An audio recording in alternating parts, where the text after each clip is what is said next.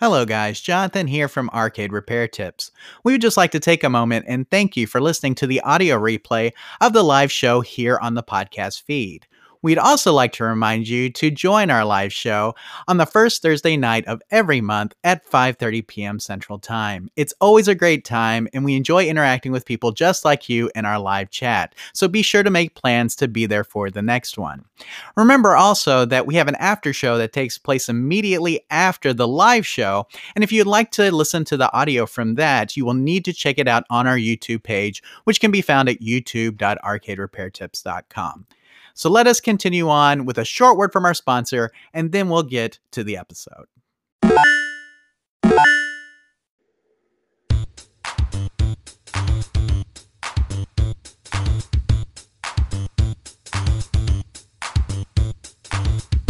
Broadcasting from their world headquarters in Texas, it's the Arcade Repair Tips Live Show, the show that discusses arcade repair, restoration, news, and more. Now, here are your hosts, Tim and Jonathan. Hello, everybody, and welcome to the Arcade Repair Tips live show for January 2021. Tim, we're finally out of 2020. Who would have thought? But anyway, guys, thanks for joining us tonight for episode 47. My name is Jonathan Leung, the producer, director, and editor of the Arcade Repair Tips video series. And joining me today, as always, is Mr. Arcade Repair Tips himself, Tim Peterson. Tim, how you doing? Well, I'm doing okay, Jonathan. I don't know about 2021's not off to a great start. I think my test, if the test subscription is over, I just want to go ahead and start back over again.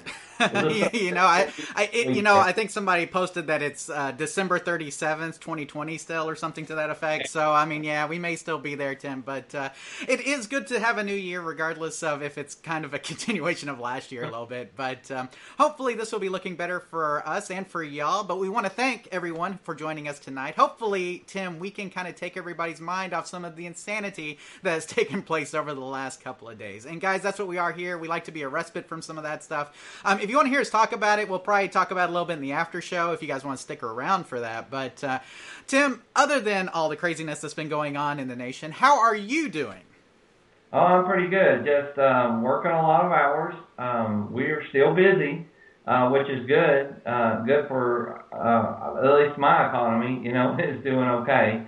And still able to go to work every day, so I'm thankful for that. But, it takes a toll on an old man having to get up and go to work in long hours. Yeah, a lot of people don't realize how early you have to wake up, Tim. What time do you usually get up to a typical Dairy Queen store when you have to work there? I get up around 4:55 a.m., and that's just enough time to throw my clothes on and go to be there at 6.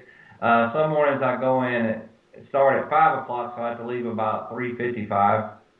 Yeah, I mean, that's way too early, Tim. That's at least an hour earlier than I wake up, and I think I wake up early. So I'm I'm glad I don't have your schedule, but I still, I usually get off a little earlier, don't you?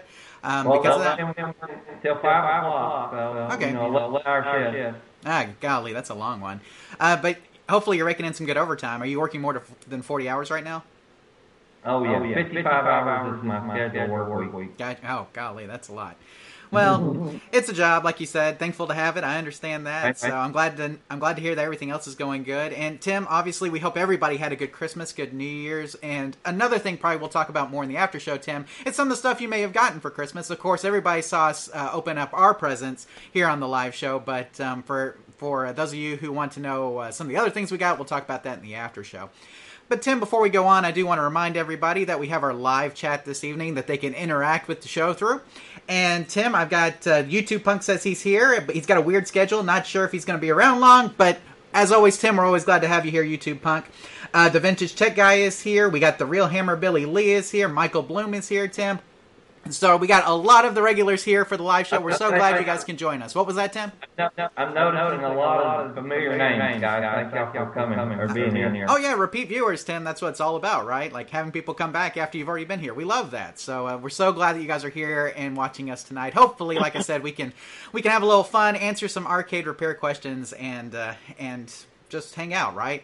Talk arcade games. That's what we like to do here. So, Tim, before we move on, I will also mention here that I am wearing my new Game Preserve shirt. which is just like the one I got you, but I just recently ordered this. Tim, we posted on our Facebook page, and we're going to talk about this a little bit more in the further in the show.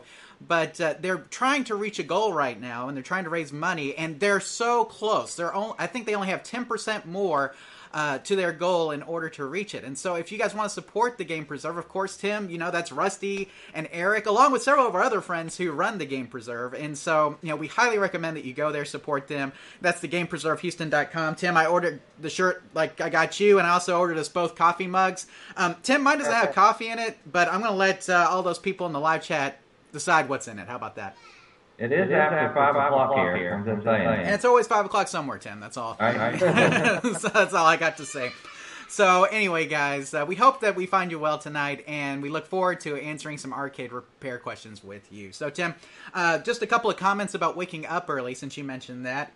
YouTube Punk says, 5 a.m. oy vey. He says that's way too early, apparently, for him. Michael Bloom says, my alarm goes off at 5:10 to be at work at 6. So, you see, you're more on my schedule, Michael. That's closer to the time. I wake up about 5:30, 5:45. Let's see. Oh, somebody says, let me buy your Mispack cabinet. Unfortunately, it's not for sale, Tim. I do have one in storage, though. If I could ever get that thing actually restored, I may sell. Tim's been trying to talk me out of it for a while now. But, Tim, with the prices of classic arcade cabinets going up so much, I just hate to sell anything right now, Well, where am I going to find another Mispack? I'll have to make you one. No, that's true, but I mean, there's something about a cabinet that was in the arcade at one time. Mine came from Dairy Queen, so that's right. That's cool. It was in a Dairy Queen at one time. Yeah, and I did a big trade where, actually a big buy, and Tim was there with me, where I purchased 3 games, an Asteroids, that did Asteroids and Asteroids Deluxe, a Galaga, and a Night Drive-In pinball machine, the Sega one. It's Night Viper Night Drive-In, that's what it is. And those 3 had also come out of a Dairy Queen at one time. Remember that? Oh, yeah, I remember that. And a Pac-Man Cabaret, which I still have the Pac-Man Cabaret and the Galaga, but I no longer have the Asteroids or the Night Drive, the Viper Night Drive. And Tim, that Asteroids, though, was one of the most beautiful Asteroids I'd ever seen. It broke my heart to sell it, but Tim, I wouldn't have been able to get my X-Men pinball machine without it, so. Yeah, that's true. It was part of the trade, so it is what it is. You do what you do. Yeah. But anyway, Tim, let's go ahead and get into some arcade repair-related questions for this show. And Tim, the first one I have here is from Rick. So let's go ahead and read Rick's question real quick. Hi, Tim. I have a Defender/Defender 2 stand-up machine with a few problems. First, the CRT tube is cracked at the neck. The anode cup was disconnected as well, so I have not powered it up. I'm wondering if the glass tube is cracked. I'm wondering if the glass tube that is cracked is a no-go for the CRT tube to function properly. Does this mean that I need to replace the monitor? By the way, thank you for your excellent video channel on YouTube. Sincerely, Rick. So, Tim, this is a pretty common thing that happens from time to time where you accidentally crack the neck on your CRT tube. Tim, we've had this happen to us before. Typically, it's because we didn't take off the back door properly. Seems to be a pretty good fault. Or for some reason, the back door did not slide in properly whenever we put it on. It seems like the back door a lot of times will hit the back of that neck and crack it. And so, Tim, obviously an issue that we're familiar with. But what do you think Rick needs to do in order to get his Defender/Defender 2 back up and running? Well, like I said, Jonathan, we are familiar with this plight. And in every instance that we've ever had, we've had to replace the tube or the monitor, the whole monitor at this point. And that's hard to do because most of the time we're always trying to repair. We don't know of anything that can fix the glass or any way that's possible. If it is, it'd probably be so expensive it wouldn't be worth it. I mean, you can get a donor tube, or we've got. I know on our page we talk about that where you can find tubes and stuff. So you don't have to replace the whole chassis, just the tube part of it. That can be difficult too. So, depending on his level of skill or the time that he has or even availability of a donor tube, he may just have to replace it. And unfortunately, today's times, that may have to be with an LCD monitor. Absolutely. And, somebody was saying that you had a little funky sound there, Tim. Sorry about that, guys. I forgot to turn off. I have the desktop audio, and I also have Tim's audio, and I have to turn on the desktop audio in order to play the intro sound. But sometimes if I leave that on, we'll get some funky feedback. So Tim should be fixed on the Echo, guys. Sorry about that up front. But sorry about that little issue. But Tim, you're exactly right. I mean, here you're probably looking at a monitor replacement. Now, you could do a tube swap, correct? Yeah. So you could go ahead. We have done before, and there's depending, like I said, even those are getting hard to find these days. Just old tubes are getting hard to find. Absolutely, but if you dig around at your local junkyard, find a donor tube from a TV, Tim. There are some places where you can go to find those. And so, Tim, unfortunately, I did not put any of the links in the show notes for today, but we will have them here during the show. So hopefully, you guys can do that and check it out. But Tim, I'm just going to go ahead and throw the slide up here because it pretty much says what you already mentioned here. Yeah, based on your description, it sounds like you will need to replace the tube in order to get the monitor working again. And Tim, I do reference the donor tube list on junknet.net that we've talked about before, Tim, and there's also a link to that if you want to use that. Tim, that is by no means a comprehensive list of donor tubes. There you can use, as long as the yoke settings are the same, you can pretty much use any tube, and as long as the neck board fits, as we've talked about, you can use that tube. But those are the two things you want to check. You want to check the tube, you want to check the neck board, make sure that those fit. And like Tim mentioned, though, finding donor tubes can be difficult depending on where you're located.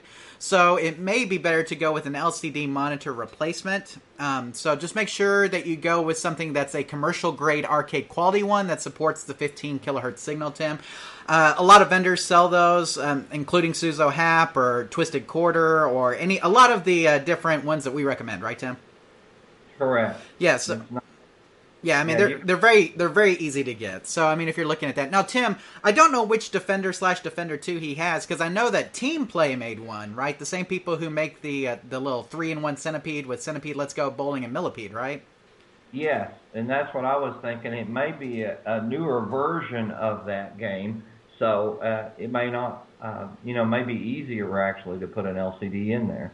Exactly. So it just depends on really what your cabinet is. And Tim, I've also seen people who have, of course, kind of made their own Defender/Defender 2 versions. So it really depends on kind of what you're working with there. But more than likely, Tim, it is going to be using the standard 15 kilohertz signal. So any LCD monitor that supports that, or a lot of times you'll see it as CGA if you're looking for LCD monitors. Any CGA monitor that you're looking for should support that resolution and allow you to use it in your cabinet. Tim, is there anything else you have for Rick before we move on? I don't think so. Good luck, Rick, though, and please let us know what you ended up doing. Sounds good. So, Rick, hopefully that answers your question, and good luck getting your Defender/Defender 2 back up and running. And Tim, yeah, a cracked neck on a monitor tube is just such a deflating moment, especially if you witness it. Oh my goodness, it'll break your heart for sure. Yeah. So, but hopefully he can get it back up and running. What do you say, Tim? It's like the blue screen of death on Windows 95 or something. Yeah, you can still get a blue screen even now, Tim, in Windows 10, but I will say that Windows 10 is much more resilient than Windows 95 or 98 used to be back in the day. But yeah, I think that's an apt comparison, is to say basically like getting a blue screen of death is kind of the same thing. So, but Rick, good luck with your repair, and please let us know if you have any additional questions about that monitor swap, whether you go with a tube swap or you go with a full-on monitor swap. So. Okay, we've got a couple of things here, Tim. Danny says, Happy New Year, guys. Enjoy seeing you again. Hope both of your families are fine and safe. Same to you, Danny. Hopefully you had a great New Year's Eve and all that kind of stuff. Tim, just a little respite here. How was your New Year's Eve? It was good. We have my wife, being a teacher, she has teacher friends, and they another couple invited us over, and we played some cards.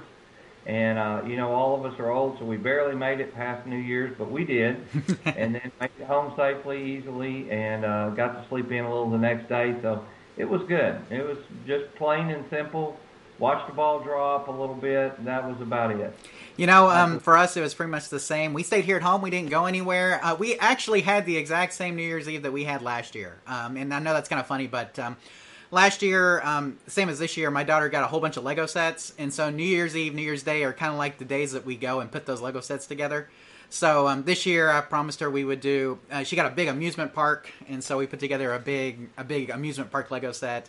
But she loves doing that. It's kind of like putting together puzzles or playing games. Even Tim, the Lego sets today are amazing. So yeah. Let's see. Michael Bloom says, I broke down and installed an LCD in my Killer Instinct 2. Despite the purist in me, screaming, as soon as I fired it up, I knew I made the right decision. Yeah, guys, CRT monitors are harder to find. I mean, now, Ki2 is a 25-inch, and you can find some CRT 25, 27 inches, Tim, new, but they're expensive, right? Yeah. Yeah, so I mean, if you're going to replace it with a new one, especially, and finding used ones, depending on your area, is tough. Sometimes, guys, you just have to bite the bullet and go LCD. Tim, everything in my game room, except for one, is CRT. I'm hoping I can continue that way, but you just never know when these things are going to go. And once that tube is gone, finding a donor tube, especially now, is a lot tougher than it used to be. So, yeah, I think so. There you go. Let's see. Mr. Dwayne79 is here, too. He says, hey, guys. So there you go, Tim. Hey, Dwayne. So there we go. So, again, guys, we're so glad to have you here with us tonight. And just make sure that you leave some, some comments, questions in the live chat if you have anything for us, Tim. Do you have a question you'd like to pose to the live chat tonight, Tim? I'm just curious. That's a good question there. I guess, do you see yourself buying more games in the next year, or has stuff tightened? Everybody, I think, is feeling a little financial strain, whether you've worked all year or not. I kind of see myself as maybe just appreciating what I have in my collection and working on it. That's kind of my goal of 2021. What about you guys in the live chat? Do y'all foresee buying more games, or kind of? I'm in the mode of fixing what I got this year, kind of. I like the question saying, like, what are your arcade goals for 2021? Is that a good way to say it? Yeah.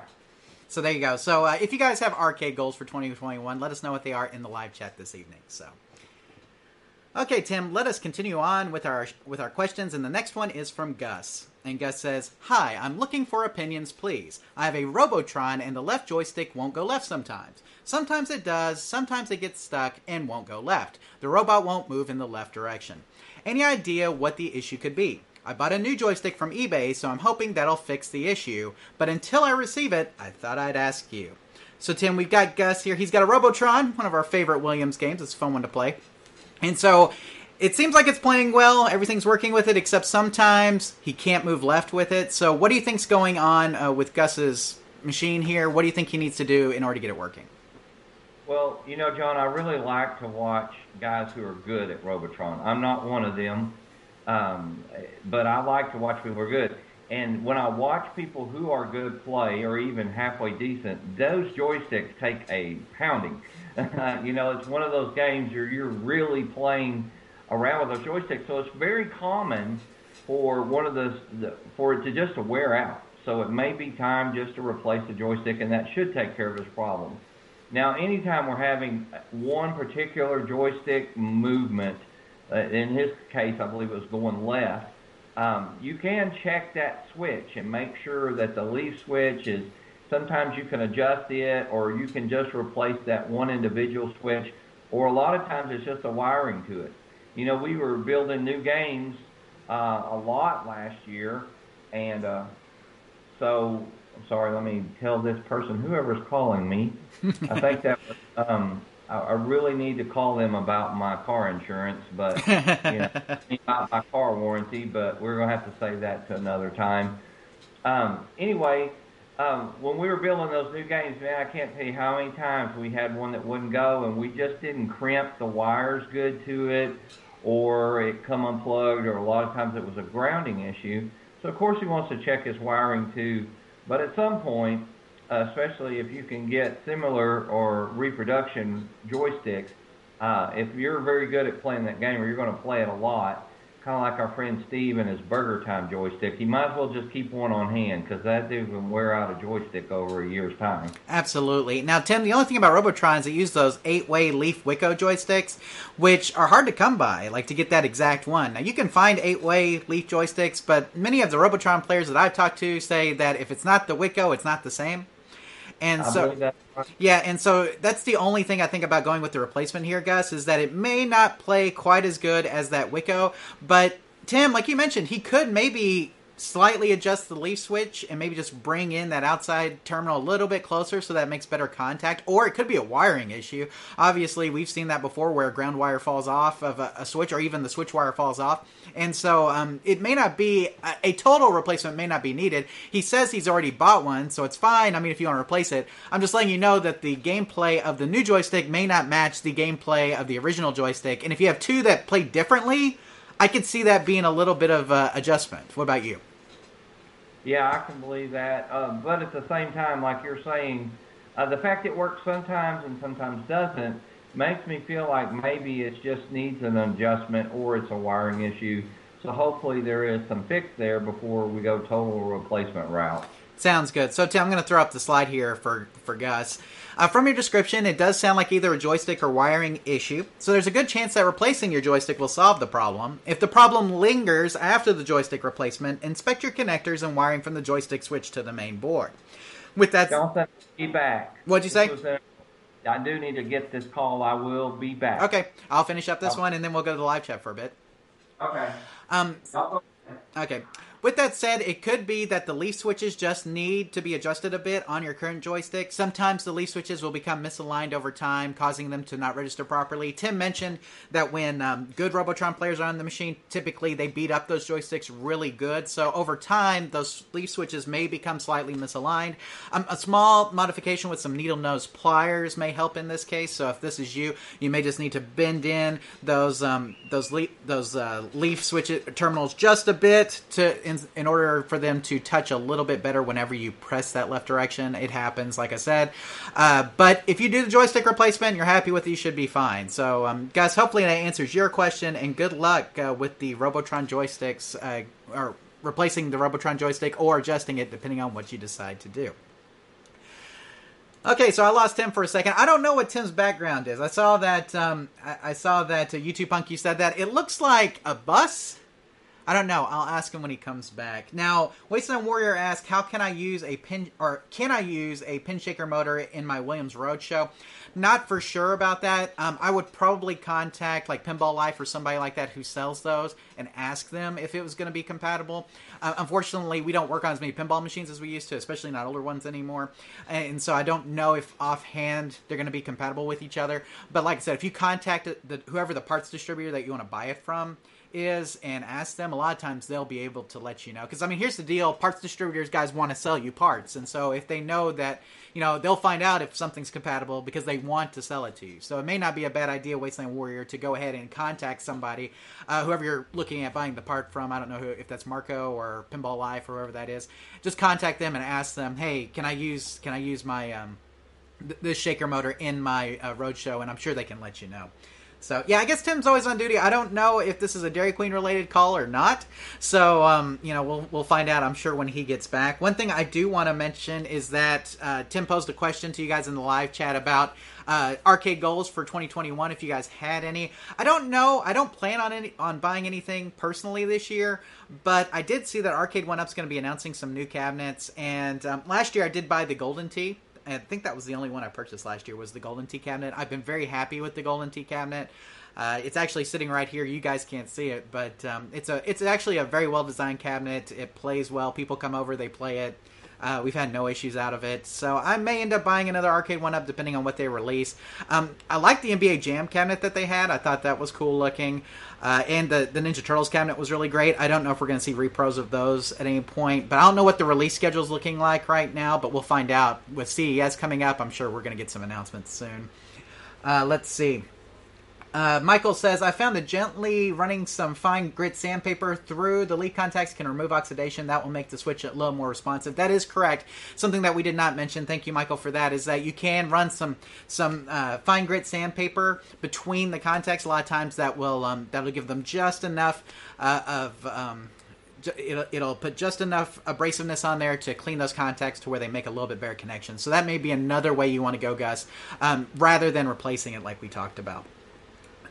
Let's see. Danny says, YouTube Punk, I feel like you had a cruising world for a while or need another board. YouTube Punk also reminds us that Matty Mo's Arcade is having a contest to win a free cap kit. And for those of you guys who don't know, Matt does a great job with his YouTube channel, Matty Mo's Arcade. So if you haven't visited that and you're into arcade repair and restoration stuff, you should definitely check out his YouTube channel as well. Great content there. There's so many great arcade channels here on YouTube. So I hope that you're taking in more than just us and you're checking out some of the others as well, because there's a lot of great content out there if you're interested in arcade repair. Let's see. Where can I get two 1911 pistols for a Lethal Enforcers cabinet? If you're looking for the originals, I'm not sure if anybody makes the original Repro Lethal Enforcers guns anymore. A lot of times I see them now, they have the standard issue HAP guns. And so if you're looking for the original Lethal Enforcers guns, you're probably going to have to look to some arcade forums to see if there's some people who have them used out there. But the HAP guns, the standard HAP light guns, should work with Lethal Enforcers. You may need an adapter kit in order to get them to plug in directly. I'm not for sure on that.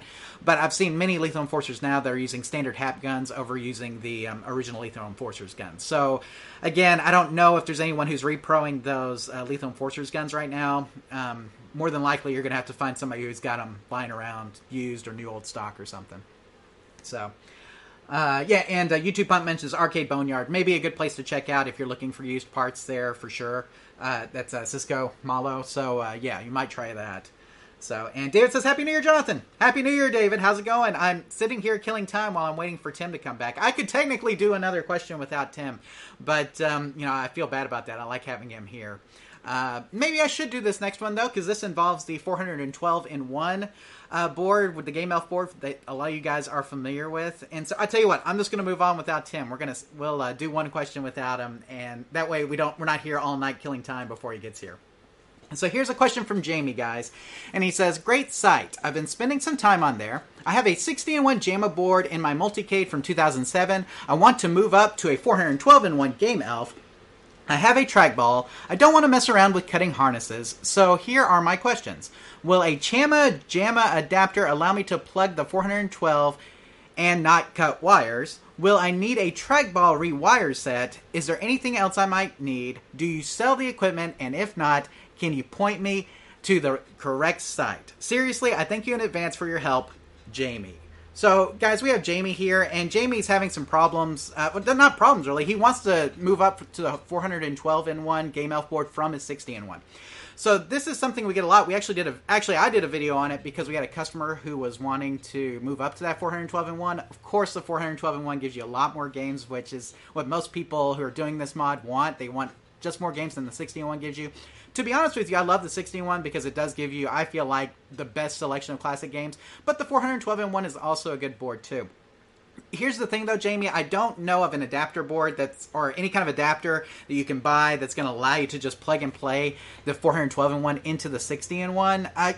You could probably make one, but I don't know of anything that will allow you to do that. Because there's a couple of modifications you have to make in order to get the 412-in-1 board to work in a 60-in-1 wired cabinet.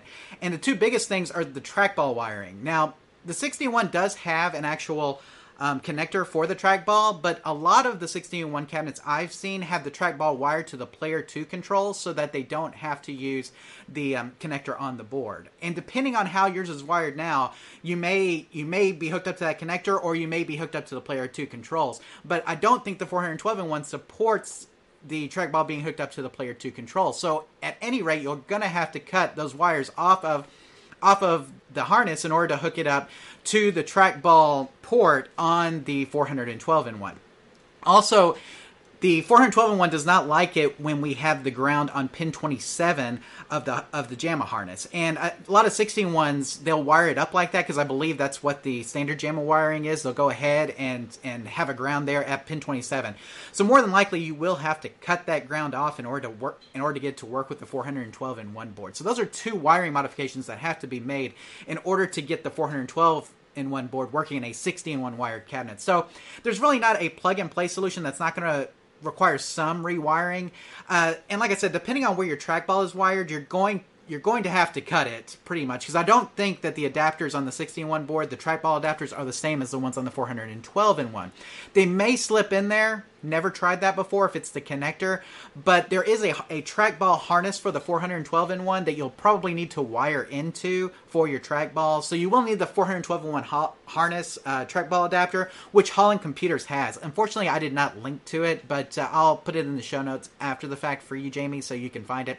So more than likely to do this, you're going to have to cut pin 27 off of your JAMA harness so that it's not connected to ground anymore, and then you're going to have to figure out how to rewire your trackball in order to connect it to the 412-in-1. So those are the two hurdles you'll have to jump over in order to get this working. And I'm just going to go ahead and show the slide here so you guys can see it.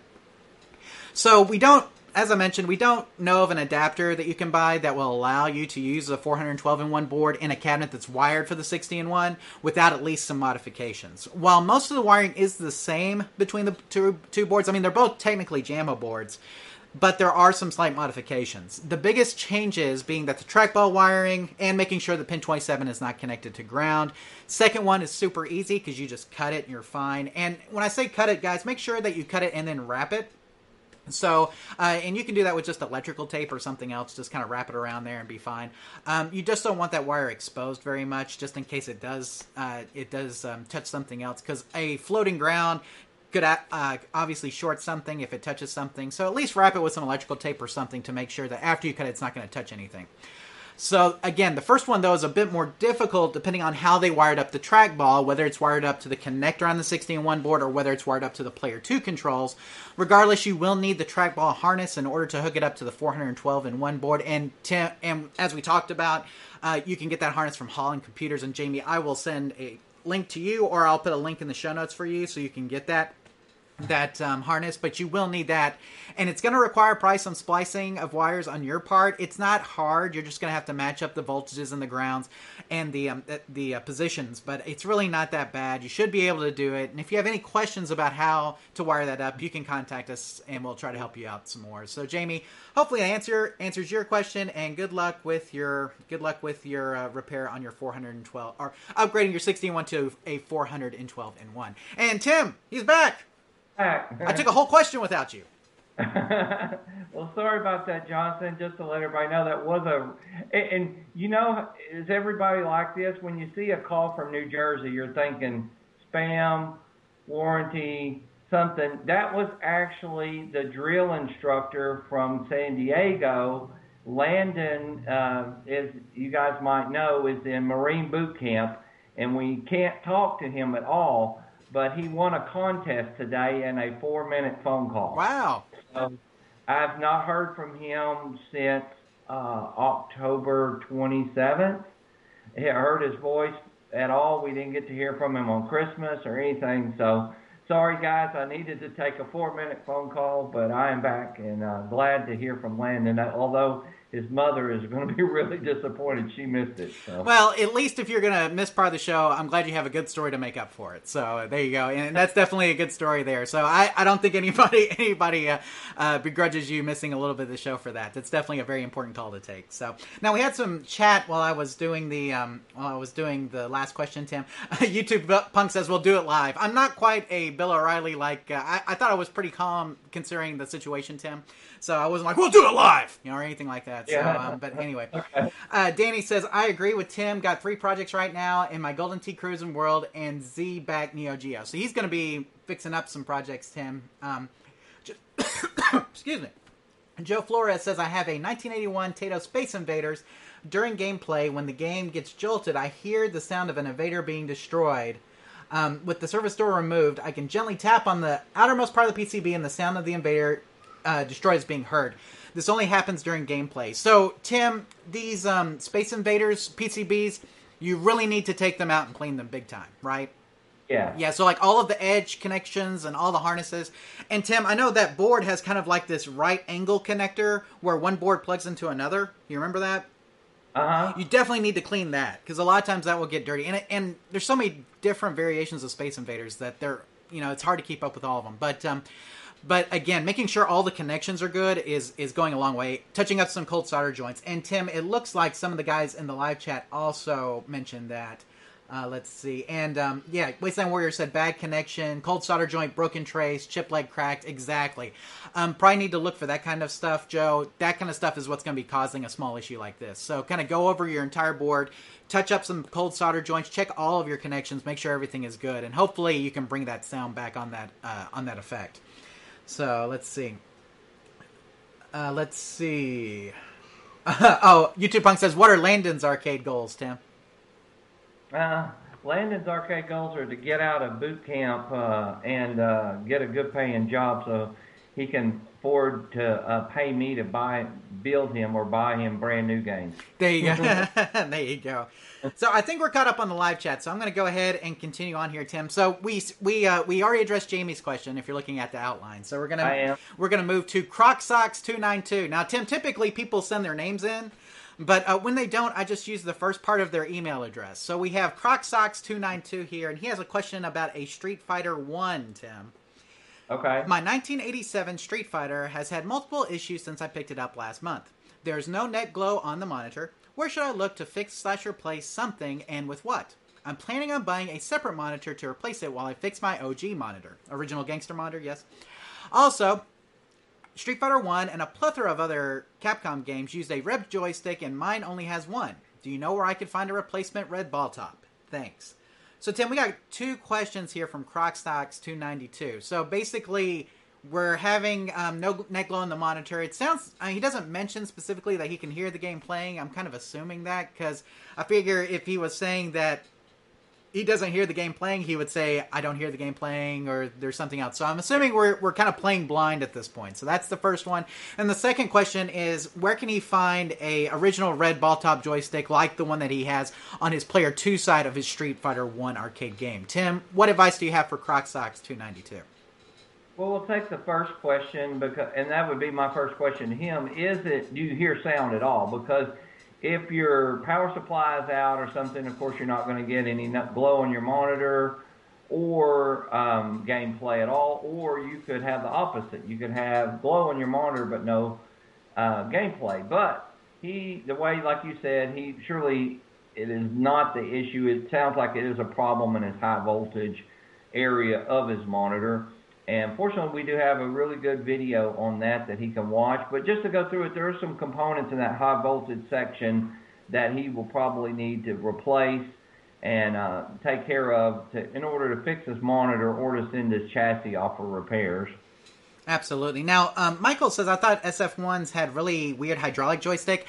I don't know about the joystick, but they did have hydraulic game pads, Tim. The original Street Fighter had actually two different little pads that you would punch, and depending on how hard you hit those, it would give you the different punches. So if you hit it lightly, it'd give you the light punch. Medium, it'd give you the medium, and heavy, it'd give you the heavy. Of course, Tim, they did away with that and went to the standard six button layout after a while, just because those pads were hard to replace. They got beat up all the time, and so even on CrocSoxes, you'll see that he's using the traditional 6-button layout. But Tim, what about that joystick? Where do you think he could find that Capcom style ball top joystick? Well, I don't know of an exact replacement these days, except for to keep checking on eBay and stuff. Maybe some guys in the chat room that are more into fighting games would know. Or Johnson, do you have an idea? I don't know of anywhere in particular selling that. I know what he's talking about. Right. I'm not. But I don't necessarily think that was the original joystick either, though. I think that he could replace them both with some four-way style. I think they would be just as happy. More than likely 8-way style, Tim. Yeah, but I mean, I think a half ball top would probably work just as well with these. But there is something about keeping the game original, Tim, and I do understand that. Now, I believe this is Prince of Pinball is here in the live chat. He says, I'm the person with the Street Fighter game, and it turns out it was the power supply, Tim. So apparently we weren't getting game either. So he says, turns out it was the power supply. Thanks for the help. So that's good. Good to know that. Yeah, a lot of times, Tim, like I said, if we hear just that the monitor doesn't get any net glow, we're thinking a monitor issue, but very possible it can be a power supply, which is why we always like to say here at Arcade Repair Tips, you always need to start a power, ASAP, right, Tim? Yeah, the ASAP approach will get you. Now, about his joystick, like he said, does anybody in the chat room have an idea? we didn't get a picture of the joystick because he has one of them. I was about to say that red one there. If you're looking at the outline, Tim, the red one there is the one I believe he's talking about. And I don't know if there's anything special about that except for the fact they came on some Capcom cabinets, Tim. It may just be a standard ball top 8-way joystick. I mean, really. And we'd have to see it to see if it was any different than any other one. But like you said, Tim, he could just get some haps and put them in there and they'd probably be fine. So unless he just really wants to have the originals, so. Yeah, so what he needs to Google search is the ultimate 8-way joystick, and I think that will probably work and handle him better. And he actually chimed in and said he ended up replacing the joysticks with black bat tops, which, Tim, when I think of Street Fighter, that's exactly the joystick I think of. Yeah, me too, more than the red ball that's on that one. So I'm sure he's happy with it right now. Well, sure we're glad to hear that he's got everything going, Tim. It sounds like he's got his Street Fighter working. I have the answers to all the questions that we went over, but basically those don't apply considering it was more of a power supply issue. We were thinking it was probably going to be more of a playing blind issue. But again, we do want to remind people, if you do have more of a playing blind issue where you hear the game playing but you don't have net glow, you don't have anything on the monitor, make sure you check out our post on troubleshooting games that are playing blind, right, Tim? Because that's the one that shows you a lot of the troubleshooting procedures that we do. Yeah, it sounds like he just got in there and got to work himself and figured it out. 90% of the stuff I figure out is just getting in there and getting to work. I myself have to look up stuff on YouTube or other videos or charts, schematics, all that stuff. But 90% of the fixes I do is just getting in there and looking and tracking it down. Absolutely. Always starting at power, Tim, is always such a key. You want to make sure you're getting good power. Tim, that saying, is something that we kind of stole from, Williams Programmer guy. I can't even think of his name at the moment, and I should because he's an owner of the Game Preserve too. But we kind of took it from him. But he also had another saying, power's like mama. When mama's not happy, nobody's happy. Right. So, that's another thing you always have to remember, guys, is that you always need to always start at power. It is always the first place you should start whenever you're doing any kind of repair, because that will lead you, that if you're getting good power, that will, if you eliminate that, a lot of times you can find the other issues that you're having fairly easily. So, okay, Tim, so I'm not, like I said, I think as far as the red ball tops go, Tim, I didn't think we know anybody, but he did what we would have recommended anyway, just replacing them with some new ones. And like I said, when I think of Street Fighter, I think of bat top joysticks, either black or red. Mine has black bat top joysticks on it, Tim. My Street Fighter 2 does. So, I think if I'm playing, that's personally what I want to play with. So, but there you go. So we're going to go ahead and leave this. Now, he does say, I have one more issue with the credits and buttons not taking input to the PCB. It powers on, but the credit switch or coin buttons won't work. I've replaced all of them, so it might be a wiring issue. More than likely a wiring issue, right, Tim? Yeah, especially if you've replaced them. And a real quick check of that is just get you a jumper wire and go across those where the wires come in. And if that works, then you know it's your switch. But if it doesn't work, then it could be in the wire somewhere there's a break, or probably your ground wire. Now, Tim, when it comes to coin doors, we've seen this, I don't know how many times, where the wires will get pinched up in the door itself. And, a lot of operators and even cabinet manufacturers will wrap those wires in order to keep that from happening. But if for some reason at some point you have to work on those wires, a lot of times they won't put that wrap back on. And so when the door closes, every time it closes, you're pinching those wires every single time. And another place where we have failure with that, Tim, is in the connector usually. A lot of times there's a connector that connects the wiring harness to the coin door, and if that connector is not making a good connection, then a lot of times you'll have the same problem. So Prince of Pinball, hopefully some of those tips will help you out. And Tim, you can always use the continuity test, right? Make sure that you're getting connection all the way back to your harness as well, correct? That's correct. So there we go. So, Prince of Pinball, hopefully that answers your new questions after you've solved your other questions. But we're so glad to hear that you've got the game up and running. And hopefully you're going to be enjoying your Street Fighter game for a long time to come. Okay, we had a couple other things here in the live chat. Let me see if I can get it here. Let's see. Okay. The original run of cabinets used hydraulic buttons. Yeah, and the real Hammer Billy Lee was saying, yeah, that's exactly correct. So I think the joysticks were just regular 8-way joysticks on Street Fighter, but the original had the hydraulic buttons, which you would hit, and based on the intensity of your hit would be which one registered with the game, which is a cool concept, but in reality, operators, I'm sure, we're having to replace those pads all the time, right, Tim?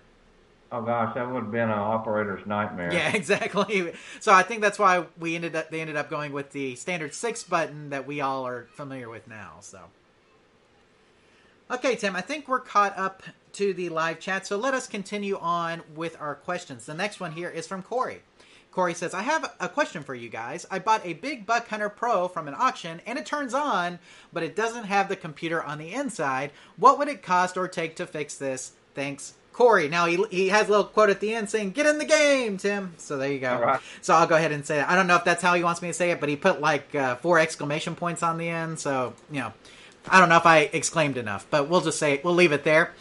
Now, Tim, we've had experience with this. We've talked about our Arctic Thunder escapade that happened one time where you bought one at auction for like $150, but it had no computer and no monitor chassis, which was fun. Mm-hmm.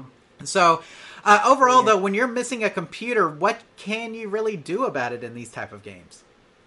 Well, you can talk to the manufacturer, being that sometimes they have, in this case, it would be Raw Thrills, right? Yes, correct. You can talk to them and see if they have an old computer they would sell you. By now, they could probably care less about it. But they're actually pretty nice guys. What I would probably recommend is that you tell them, show them a picture that you have a game or whatever, that you're not just trying to remanufacture your own or something, and that it didn't have a computer with it. So maybe they could sell you one at a reduced cost, or more than likely, you could buy a computer, send it to them, and have them load the gaming software on there. They're going to charge you for that also, but it would be cheaper than buying a computer probably from them. Yeah, and Tim, I believe these just use off-the-shelf Dell computers. I mean, I don't think there's anything special about them, but the things that are special about them are the software. The dongle typically has a dongle, security dongle that you'll have to have in order to play the game. And then there's an input-output board that you'll need as well in order to interface with the guns. And the buttons. Those are like the main points of this. So if you're missing all three of those, Tim, I mean, what are we looking cost-wise to get a new computer, a new I/O board, and a new security dongle? A rough guess, probably $800 to $1,200. Golly. And that would be conservative, I would think. Now, being that they're really nice guys and they may just have some stuff they would sell you used, and everybody right now is kind of hurting for sales, they would make you a deal. And I would just approach them in that way. Or if you send them the computer, you might ask them, what kind of computer do I need to send you that you could fix up for this? In other words, they still sell, I'm sure, the I/O boards, but, it's like, how fast does it need to be? How big a hard drive or whatever do you need? Basically, he's going to have to talk to them or search eBay. This is going to be a tough one to fix because, just like Miss Pac-Man boards at one time, there were so many boards out, there were so many games. There wasn't a lot of extra boards. As games began to get destroyed, more boards were saved, stuff like that. It's probably not the case in these. Whatever was out there, an operator probably used it. So there's just it wasn't a huge home collector trying to buy those up or replicate those PCs. But they're very helpful, and I would definitely give them a call and go from there. There we go. So I'll go ahead and throw this up here. Wasteland Warrior says look for eBay for Big Buck Hunter parts. And Tim, that's also what we're going to recommend as an option. So as you probably guessed, you will need a new computer in order to get the game back up and running. You may also need a new I/O board, depending on whether or not you have one inside your cabinet as well. These items are not cheap. Computers on eBay, Tim, go around $300, and the I/O boards go for around $150 to $250, and other marketplaces. So they're definitely not cheap. But if he can buy these, he may be back in business. Now, Tim, a lot of times you may still need the security dongle with that. So that's something to keep in mind too. There may be an additional cost for a software package and a security dongle on top of that. So you'll just have to see about that. But like Tim mentioned, try contacting Raw Thrill support to see if they will sell to you directly. But they may want more than you can find it for otherwise. You can, and like we mentioned, you may be able to find it for cheaper on eBay. But remember that you need all those parts. You need the security dongle, you need the PC with the software loaded, and you need the I/O board. If you're missing any part of that, it's not going to work. And so, even if you buy those off eBay, you may need to turn around and ship those to Raw Thrills in order to get everything working. Right, Tim? That's correct. So, any other advice here for Corey that we can give him? I mean, this is kind of a worst case scenario when buying a newer game, is that the computer's not in there because, basically at this point, it's kind of like building it from scratch, right? Yeah, kind of. And like I said, the only advantage would just be that everybody's hurting for sales right now. There's not as many arcades open, so they're not selling a lot of parts. Maybe they would be generous or at least willing to do some of this kind of work now for us collectors. Whereas before they were concentrating on the retail end, they always got the priority, in other words. Absolutely. So, and like you mentioned, Tim, I mean, we all know that Eugene Jarvis is still at Raw Thrills, correct? And there's a lot of people who have been in the arcade industry for years. I mean, at Raw Thrills now, and so it is it is definitely one of the last arcade powerhouses, I would say, around, correct? Well, one of the last. There's still a few, but yeah, they definitely have a big, or were big, very big players until the shutdown happened. You know. Absolutely. So you can get in touch with them on their website, Tim. I mean, if you do a search, Google search on Raw Thrills, and they have a support number and an email address that you can go to. So you may do that and just see what they would recommend for it. And other than that, you know, eBay may be the way to go if you can find a cheap setup. But remember, I/O board, security, dongle, and the software and the computer. You'll need all three. So hopefully that answers your question, Corey. And if you need any additional help, please let us know, and we'll try to help you out further. Okay, Tim, we're to that point in the show where we do our questions from YouTube, our rapid-fire questions, and we have 3 this month that we're going to go over. Are you ready for this? I'm ready. Okay, here we go. So, the first one is from Doreen, and she says, we have a cocktail table arcade game. We have sound but not video. Can you help us troubleshoot? Okay, that's the first one. Christopher says, what if only half the monitor is working? I have half a screen. So that's the second one. And then Dark as Andy says, I am looking for some info on horizontal size. I have the same monitor adjustments you do in your video, and there's no way for me to adjust the width of the screen. Is it not possible? I can only make it bigger or smaller vertically. So, Tim, we've got 3 here. We got Doreen, who has sound but no video on her cocktail table. We have Christopher, who is only getting half of the picture on his monitor. And we have Dark as Andy, who is wondering if he can change the horizontal width on his monitor. So, Tim, let's take them one at a time, starting with Doreen. Okay, sound but no video on a cocktail table. What do we need to do? Well, it sounds like she has the actual, what we've been talking about, or we talk about a lot, is the case of playing blind. She needs to really watch our video on that, because there's many things that it could be. Unfortunately, in that video, we come across just about every one of them. Absolutely. So that's the first one for Doreen. Christopher is having a half screen. What does he need to do, Tim? Well, he's experiencing some monitor foldover or something like that. He probably should start by doing a cap kit, and a lot of times that will solve that issue. Now, Tim, I will chime in too. Maybe partial collapse? Maybe? Yeah. So we do have a video on repairing monitor collapse issues as well. So if you try a cap kit, you're still having problems, you may check out our video on repairing monitor collapse issues at that point. And then Dark as Andy, how can he adjust the horizontal widths, Tim? Well, you need to find the coil itself, and we talk about the TV alignment tool that we use. By all means, don't use a hex head Allen wrench. You get the right tool and try that. He may end up having to replace his horizontal width coil. Sounds good. Well, let me just go ahead and put all those up here, Tim, real quick, so that way we can kind of go over them. So, Doreen, sounds like a pretty standard case of playing blind. Please see our post on troubleshooting games that are playing blind for more information on that. Christopher, your monitor is either experiencing partial collapse or maybe fold over. Try cap kit first, like Tim mentioned, and then if that doesn't help, check out our post on repairing monitor collapse issues. That should help you out. And then Dark as Andy, Tim mentioned the horizontal width coil. This is what you need to look at, okay? And we have a whole post on it on our website, adjusting the horizontal width coil. And make sure you use the TV alignment tool for this, right, Tim? Because otherwise you might burn your fingers, you may break a coil. There's a lot of things that can go wrong if you're not using the right tool, right? That's correct. There you go. So, Tim, I think we hit those fairly rapidly and quickly. So hopefully all of those questions are answered. But if you have any additional questions about your question, Doreen, Christopher, or Dark as Andy, please let us know, and we'll try to help you out further. So, Tim, we do have, let's see, Danny says, is Final Lap 2 medium res? Do you know if it's a medium res game, Tim? That is a Namco driving game, Final Lap 2. That would not surprise me if it is, because it seems like a lot of those Japanese driving games are medium res.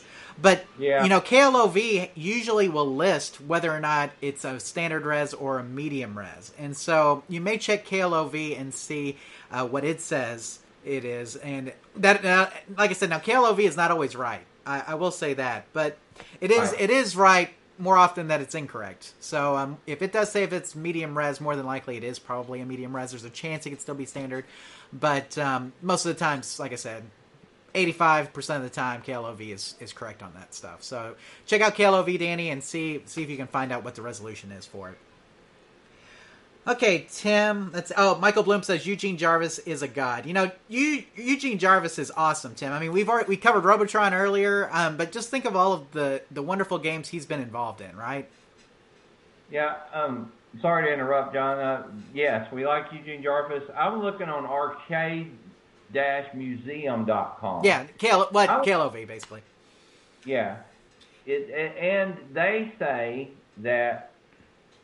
Well, it's kind of like I remember it being standard. Okay. Okay. And they list it as standard, but anyway, what I'm thinking is that there could be a. Why is he asking? In other words, Is it medium resolution? Is what he's asking. Yeah, I'm asking why is he asking? Is he having problems? Is it coming up like triple screen? I don't know. He's just asking if it's medium res. That's it. Yeah, I think it's standard, and Okay. I remember it being standard because we had one. Yeah, I think that's correct. Like I said, it's just that it seems like a lot. Go ahead. We swapped out some monitors on it, and I think we tried a medium res from a Cruisin', and it didn't work. Gotcha. So yeah, I mean, like I said, it just seems like a lot of those Japanese driving games are, but not every one. Not every one. So it could, yeah. If KLOV says it's standard, I'm going to lean towards KLOV. So. Yeah, it is on KLOV. Does say that. Okay, sounds good. So there you go. It is a standard resolution, Danny, according to KLOV. So hopefully that helps.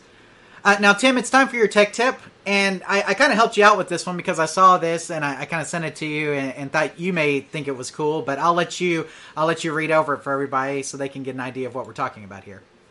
Okay, you gonna go ahead and bring the screen up? Yeah, I got it up.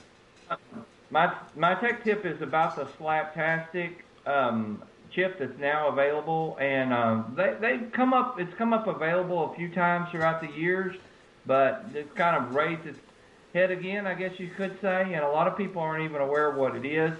So just in the description, I'll read it here. Most of Atari's best arcade games of the mid to late 80s used a custom Slaptastic chip to discourage hardware bootleggers. Most of you remember if you've had a Pac-Man or Miss Pac-Man, a lot of times you'll see a or Galaga. There was a lot of bootleg boards coming and going at that time. So they put this on there to discourage that.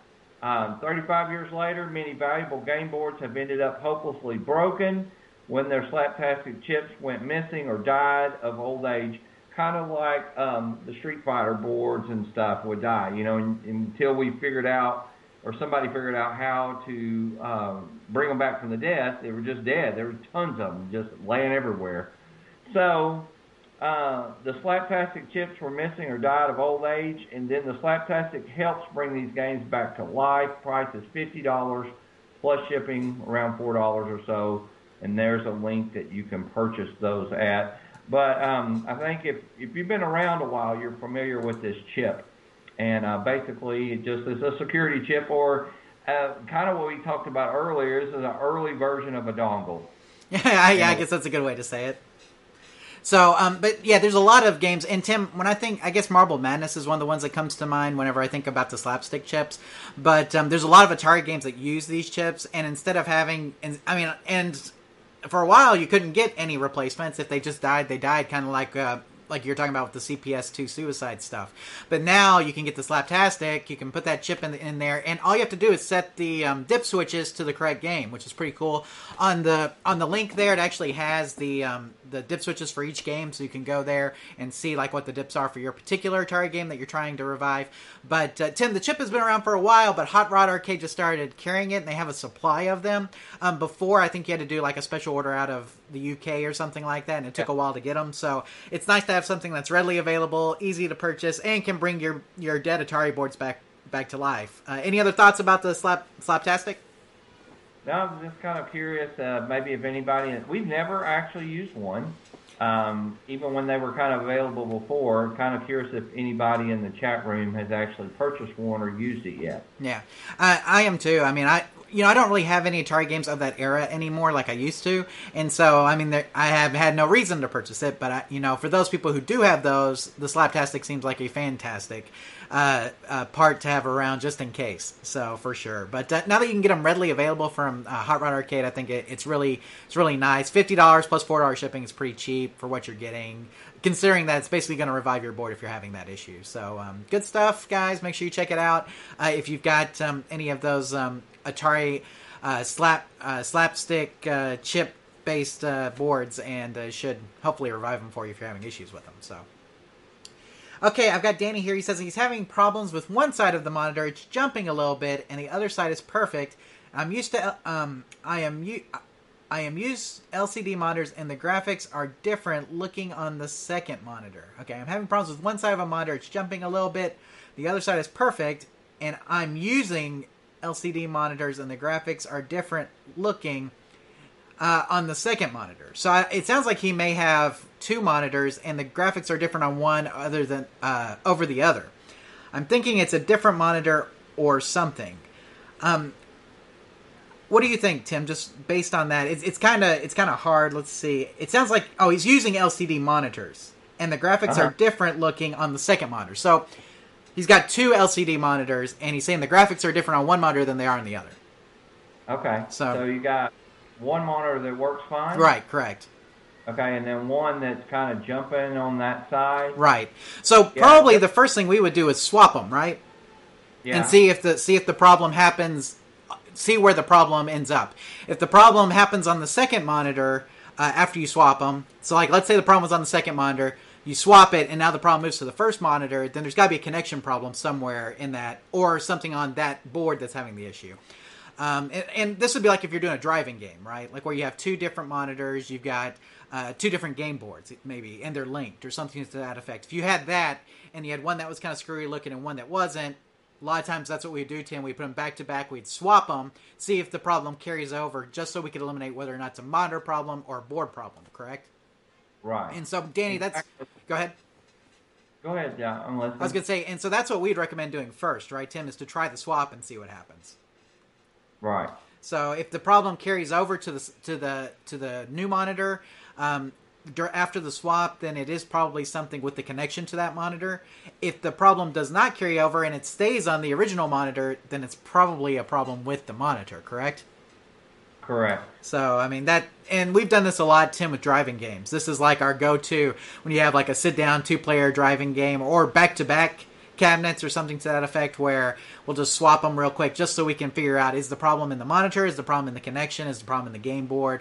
But if the problem travels, more than likely it's got to be something other than the monitor that's causing the issue. So Danny, try that and see if it works. And since they're LCD, you may even try just taking an off-the-shelf LCD and hooking it up just to see if the problem, if you can't do the full-on swap, that would be basically the equivalent of that as well, right, Tim? Yeah, also be careful where your speaker is in this game, that you don't get it too close to any kind of monitor. And I have seen it cause some issues, unshielded and stuff. Sounds good. Yeah, I mean, like I said, it could be a variety of things, but try the swap and see, because that'll at least help you eliminate some things going forward, whether or not it's a monitor or a board issue. Okay, Tim, let us see here.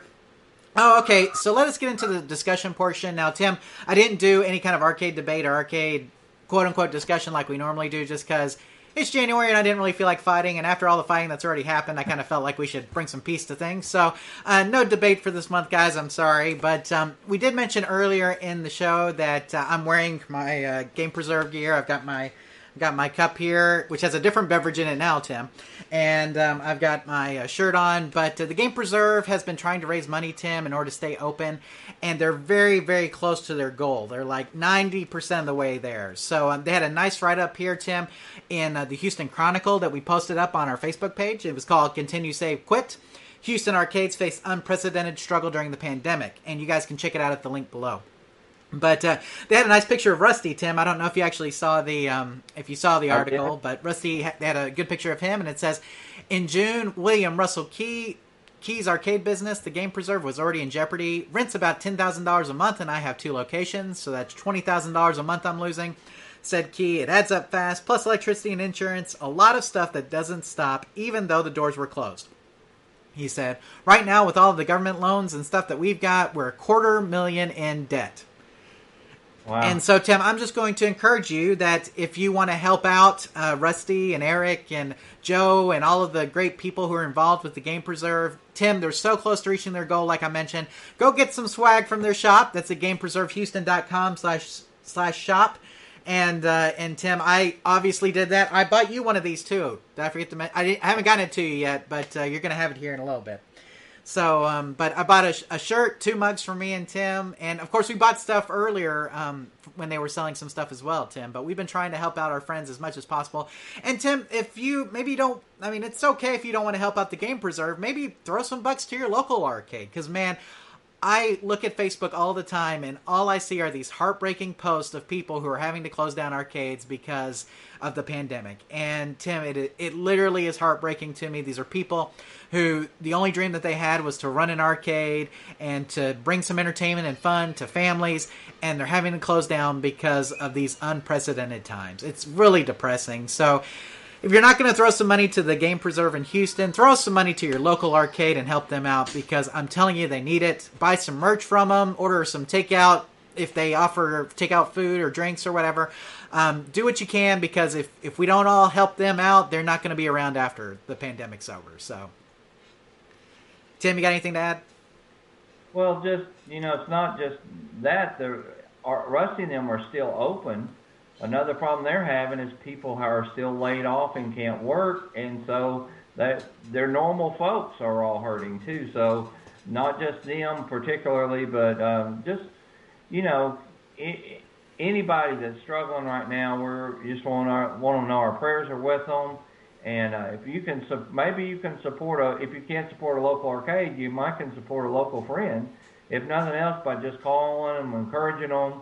And we may talk about this more in the after show. One thing this country needs is just to be nice to each other, and we'll get back in this and we'll survive. But not every arcade will survive. Not every person will survive. So we got to continue to work through this together. And we do wish them the best and all the arcades out there. So by all means, if you are able to work and you can help or can give, please do. It really would mean a lot to them and a lot to us personally with our ties. And it'd be just about like giving to us, Jonathan. It would be that close to us and our fan base and people that enjoy us and stuff. So, another good point to bring up, we always are here. We like to talk about games as a good distraction. And these places are good for people to get to go and play and to forget about their problems and things and join their friends. No matter what political affiliation, we all drop those tags when we go in the doors and we play a game together. So if anything, we need more arcades, right, instead of less. So try to support them if at all possible. Absolutely. And Tim, I mean, your message goes to heart. I mean, guys, it's a tough time out there. So if it's not helping an arcade, it's helping an individual who may need some extra rent money, or it's helping your neighbor, whoever that may be. Because Tim, I mean, right now all of us are facing tough times, and guys, I mean, can't count on the government to do it for you, because man, they sure they sure can't get the money out, I guess, based on the last stimulus. A lot of people were hoping for a lot more and they didn't get it, and there's a lot of people, Tim, who need a lot more. And so the need is great. And so if you have the resources to help out an arcade or to help out a friend or something like that, now's the time to do it, guys, because like Tim mentioned, there's a lot of people out there hurting, not just in arcades, but all over. So, try to help out where you can, if that's by sending some money to arcades, if that's by giving some money to your neighbor, whatever that is. Guys, it's tough out there. It's tough right now. And, for those of us who are, who have some means, let's try to do what we can to pull together and help people out, for sure. And like I said, I mean, the reason why we talk about the Game Preserve, Tim, is because Eric and Rusty are part of our team here. They really are. They did a lot of podcast episodes with us, and Tim, we hate to see when our friends are struggling, and that's really what it comes down to. I mean, sure, they have an arcade, but man, they're really struggling right now. They really are, and so we want to try to help them as best we can. Right. And for most of us listening to this show right now, arcades are essential. So I'm in that group. That's an essential business right there, Tim, for sure. Yeah. So let's. YouTube Punk says if he were Bezos rich, I'd be bailing out all of these arcades. You see, well, I would too. In fact, I don't know if you heard though, it's Elon Musk passed Bezos today for the richest man in the world. So if I were Elon Musk rich, I'd be bailing out everybody for sure. But you know, Tim, it's just tough. I mean, it's tough. I mean, even with all the money in the world, you couldn't help everybody necessarily. I mean, it'd be a tough thing to do. So I mean, you know, those of us who have, you know, let's try to help out where we can. I mean, it doesn't have to be much, guys. You know, I think the mug was $5 or $10, Tim, or whatever it was. You know, but you know, if it helps them out, then it helps them out. You know what I'm saying? Well, it's kind of like a homeless person, and they were begging for money, and I pulled over, and all I had was $1, and I gave them $1, and the person with me, $1 is going to help them much. And I looked behind me, and there was a string of about 20 cars. I said it would if every car gave $1. And that changed their viewpoint on giving. It's not about the amount sometimes. It's about your heart and what you do. So $5 might not mean much to you, but corporately, when everybody sends in that money, it could really help them out. Absolutely. So Danny says, yeah, sad that all businesses are struggling though, but arcades definitely, because that is getting hard to find them anymore, or even more though. Yeah, I mean, it's tough because arcades are kind of uniquely positioned to be more of a social gathering place. And right now, when you're not having social gatherings, it makes it really hard to have a place that's a social gathering place. And so, like I said, you know, if you can't help them out, guys, we're not going to harp on this too much. But if you've got the means and you can't help them out, right, Tim? Yeah. So there we go. So, but we're wishing Eric and Rusty the best. Tim, I mean, they're so close. Like I said, 10%. They just have to get 10% of their 10% of the way to their goal, and then they're there. So again, just a little bit more, and we'll be there, guys. Help them out if you can, and you know, if you're not them, just help out somebody or another arcade or whatever you can. Every little bit, I think, goes a long way right now with people struggling. So, okay, what do I have next here on the old outline, Tim? Oh, how about Led Zeppelin pinball, Tim? Yeah. What do you think about this? I think we have, you know, not that something I wanted to rush out, but we had some people that were very close to us that were very interested in this pinball game. So yeah, and he's not here tonight. I was hoping he'd be here, but we'll talk about that here in a second, Tim. I'm going to just go ahead and talk a little bit about it. All the models of the new Led Zeppelin, announced by Stern Pinball, feature 3 steel ramps, 3 banks of drop targets, a 3-bank drop target, and 3 flippers throughout the playfield. A toy of the Swan Song Records Icarus will also be included that will apparently leap about the machine whenever the ball is hit.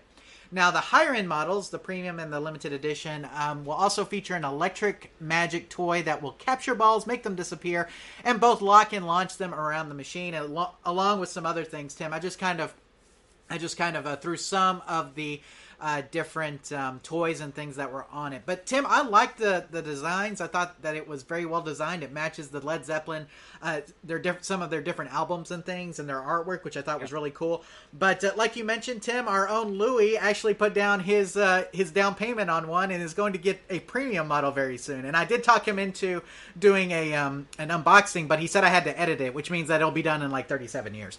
So you won't see it for a while, because as everybody knows, I'm terrible with editing. It takes me forever. But he did order one, Tim, which I thought was awesome. Louie's a big Led Zeppelin fan, so I mean, Tim, I want to play it. I definitely want to give it a play. I'm not one that would probably put down money on this particular theme, but if you are, man, it looks like a very promising machine for those Led Zeppelin fans out there, like big fans. Yeah. I think so. And it is really cool. I can't wait to play one myself. Yeah, I'm going to have to make a trip to Louie's house and try it out at some point. He lives pretty far away from here. I'm not going to say where he lives, but he lives pretty far away from here. But I've seen him before. We've talked and everything, but might have to make a trip to Louie's just to play it. So looking forward to that. Now, Wasteland Warrior said he thought the playfield looked empty and boring. Hopefully it plays better than the gameplay I've seen. You know, I mean, these games nowadays, it's really tough. But I mean, theme plays a lot into it for people, and I think that's how it was with Louis. Is that he's just such a big Led Zeppelin fan. For him, this was a go-to theme that he wanted. And if you're like that, Tim, a lot of times, if it's a theme that I really, really, really, really love, I mean, the gameplay can just be all right, and I'll probably still enjoy it, right?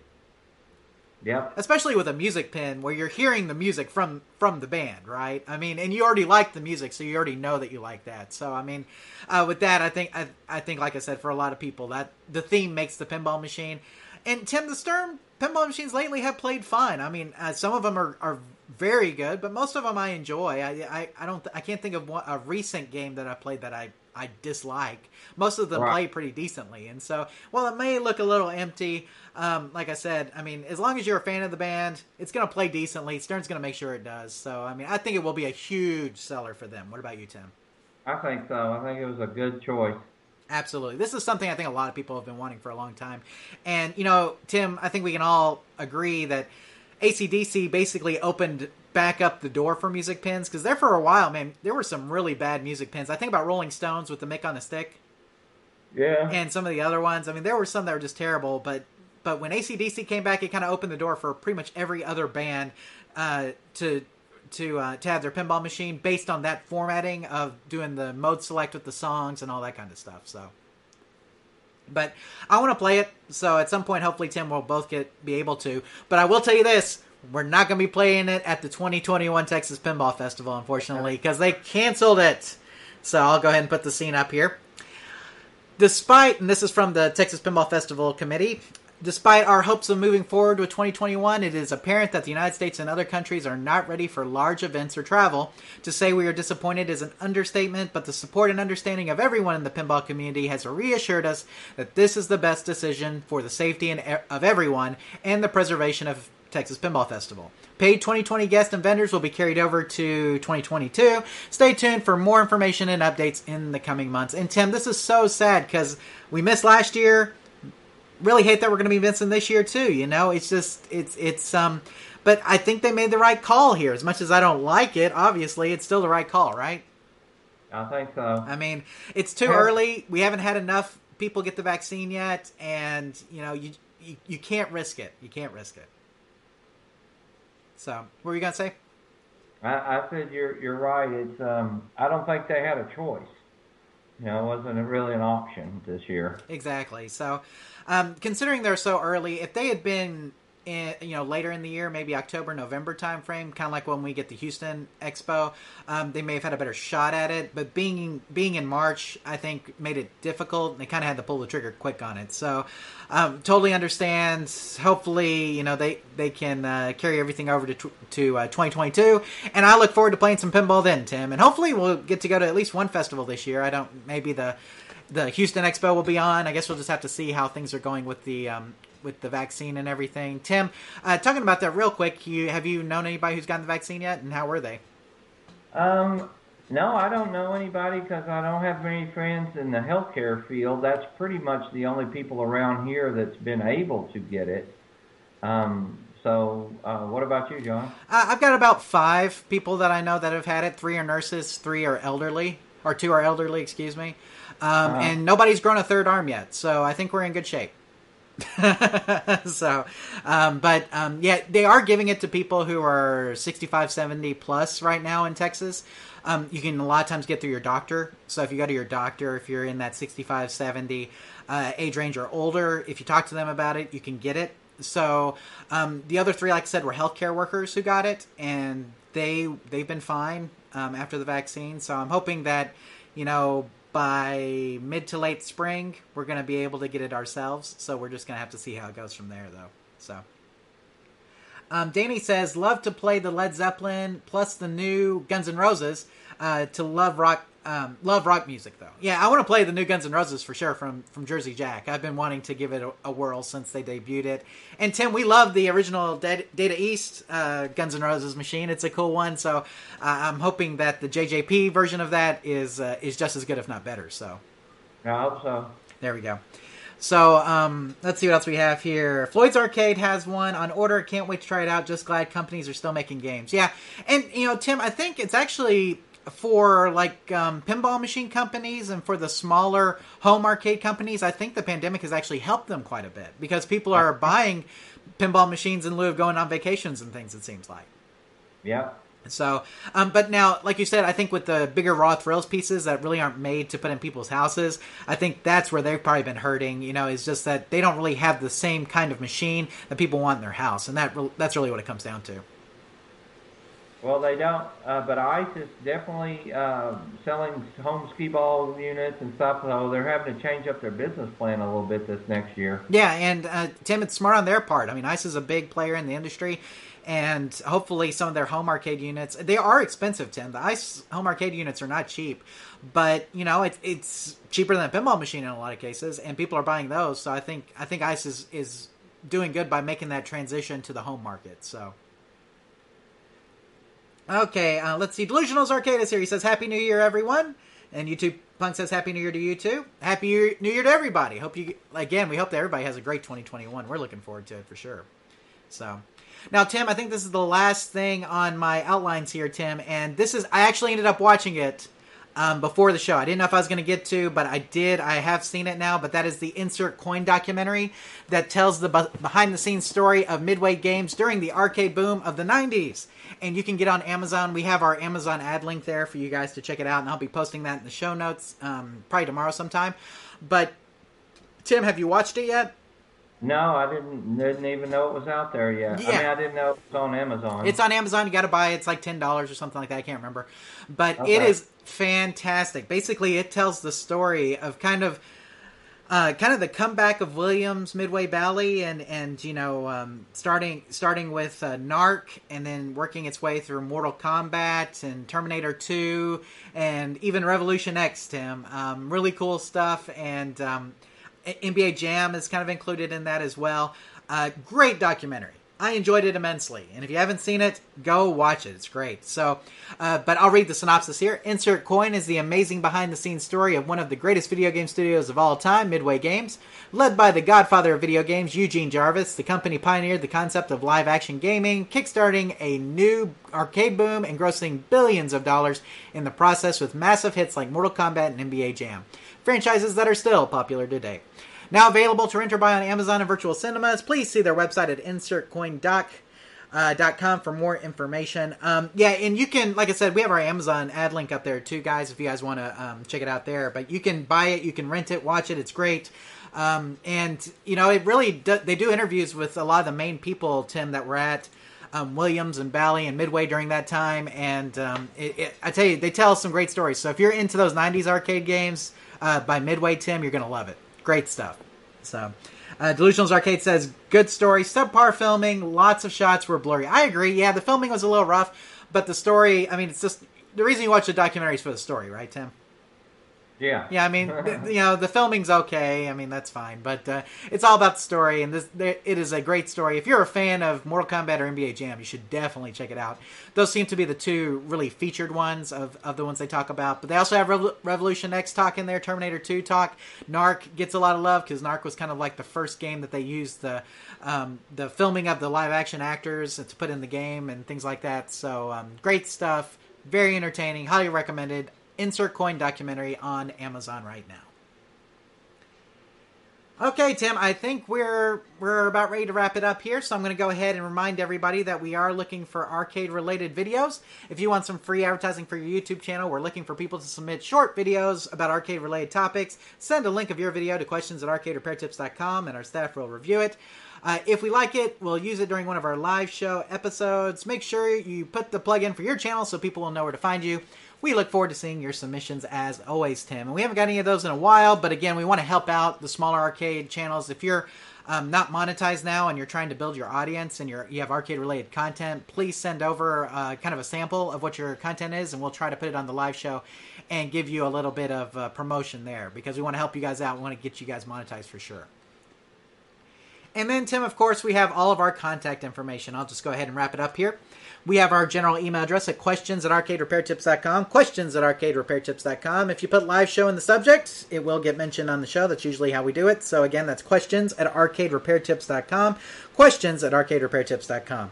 Then we have our YouTube page at youtube.arcaderepairtips.com. Of course, if you're watching this live, you are already here, but you may be watching this on our webpage or after the fact, or you may be listening to it on the podcast. And if that's the case, make sure you check out the video version of this at youtube.arcaderepairtips.com. And comments from the last live show will be covered on the next episode. And then we have our podcast email that goes to Eric and Rusty. Of course, Tim, we talked about them earlier as they're part of the ownership team of the Game Preserve, but you can also reach them by emailing podcast@arcaderepairtips.com. Hopefully, we're going to get an episode out of them at some point, but Tim, with all of the things that they're going through right now, I understand that trying to record one may be difficult, so it may be a while before we get another episode.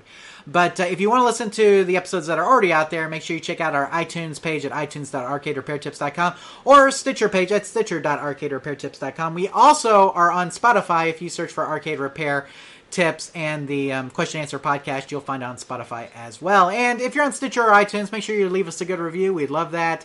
Let us know how we're doing. We always appreciate that. But again, itunes.arcaderepairtips.com and stitcher.arcaderepairtips.com in order to listen to the podcast. And then, Tim, we have our social media pages. Facebook.arcaderepairtips.com. And Tim, we always want to thank Mark and Louie for the absolutely fantastic job they do posting all of the great stories on our Facebook pages, and all of that stuff does get cross-posted to our Twitter feed as well at twitter.arcaderepairtips.com. So if you're not on Facebook and you'd rather just follow us on Twitter, you get to pretty much the same content in both places. But again, facebook.arcaderepairtips.com for Facebook and twitter.arcaderepairtips.com for our Twitter feeds. And we do answer questions on both from time to time, so if you want to leave your questions there, you can as well. Tim, it looks like we may have had a late question come in the live chat real quick. Mike says, can anyone help me get my Rave Racers to work? He said, let's see. Hi, my Namco Rave Racer does not work after I restored the bodywork. But he's not saying exactly what happened. If it happened after you've done some cabinet restoration, it may be that something came unplugged during that. Tim, a lot of times when we're laminating an arcade cabinet, we like to lay it on its side. And so sometimes during that process, things will come disconnected, correct? It's very likely or very easy. Even a wire or something could come undone. Absolutely. So if it happened after your cabinet restoration, more than likely it's because something got shaken. Tim, something you always need to make sure of anytime you transport or you're going to lay a game on its side is to make sure that everything's screwed down and that there's nothing like just kind of flopping around your arcade cabinet. We've seen chassis that weren't screwed down, main game boards that weren't screwed down, and as soon as you lay that thing on its side, everything jolts over. So make sure anytime you're going to be laying down a game or you're going to be transporting a game that everything is secured before you do it. That way you don't end up with more problems than what you started with. So that happens a lot. We see that quite a bit. So Danny Ransom says, could you add a bigger monitor to an Arcade 1-Up? Yes, you can. You can get there's an adapter that you can get that will allow you to do VGA output from or allow the monitor to accept a VGA output. I think there's a backwards adapter too that will allow you to take the inputs from the Arcade 1-Up board and use them on a VGA monitor. I have not seen that as much as I've seen the other, but there is a video out there about it that I've seen posted on some of the Arcade 1-Up groups. So if you're interested in that, you may want to do a search on YouTube for using a monitor with an original Arcade 1-Up PCB, I believe is what that video is called. But there is one about that. I don't think it was very difficult, so if you want to make the monitor bigger, if you want to go with the bigger monitor in it, then you'll probably need to look at that video and get an adapter as well. So, let's see what else we have here. David says in the documentary Insert Coin, they also cover Revolution X, and they do, and it's pretty interesting how all that happened. I don't want to give away the anything from the documentary, Tim, but the part about Revolution X is very interesting. Because you're probably wondering to yourself, why did they make a gun game about Aerosmith, right? If you want to know, watch the documentary. You'll find out. Oh, okay. So there you go. But anyway, guys, it sounds like I think we're about done. Delusional says, don't forget to give a thumbs up, folks. Pay it forward in 2021. We do appreciate all your thumbs up, of course. And make sure you go follow Delusional's Arcade on YouTube, too, guys. He's got great content, great channel there. Like I said, there's so many great arcade repair-related channels here on YouTube. Delusional's Arcade is one of them. Maddie Mo's Arcade is one of them. You guys check those out if you haven't already. Tim, I think we're about done here. So is there anything else you want to say before we sign off here and move on to the after show? Any after show teasers may be good. So, well, we probably won't talk politics much, but we will talk about. We may address a few things like that, but we will talk about some shows that we've watched, and I may talk about stock market a little bit. I've got a few tips for the coming year. As with different administration, different things to invest in will come up. Yeah, and I actually, speaking of things we watched, Tim, I got to watch a lot over the holidays. The one thing I think we both said we watched was Wonder Woman 1984. So if you're interested in hearing our thoughts on that, Tim, obviously 84 is a very near and dear time to both of our hearts. We both like 1984. A lot of great arcade games happened then. But if you want to hear our thoughts on Wonder Woman 1984, make sure you stay tuned to the after show. Or if you're listening to this on the podcast feed, make sure you check out the YouTube video for the after show. So, well, Tim, I think that's going to wrap it up here. Okay, hang on. We got something coming in. Milo says, it's making noise but no screen. I striped it. I stripped it into little pieces, put it all back. Power goes into the PCB board under the tube, but no glow. So, man, that could be a number of things, right, Tim? That could be a connection issue. First, of course, we're always going to say start at power. So we'd probably recommend, just making sure that all of your power connections are good. As the ones to the board, including the ones to the monitor, make sure that you're getting voltage there. Test it with your multimeter there, Milo, to make sure that you're getting good voltages all the way around. That's going to be very important. So anytime you do that, you definitely want to recheck your voltages to make sure everything's dialed in. Okay, Tim. Well, I'm going to leave it there. We may end up addressing a little bit more of Milo's question in the after show. But anyway, guys, we hope that you have a wonderful 2021. Thank you so much for joining us tonight for the live show. And we hope to see you back here next month. And remember, here at Arcade Repair Tips, when we fix the game, Tim, you play the game. Take care, everybody. We'll see you in the after show, or we'll see you for the next live show in February. We'll see you then. Good night.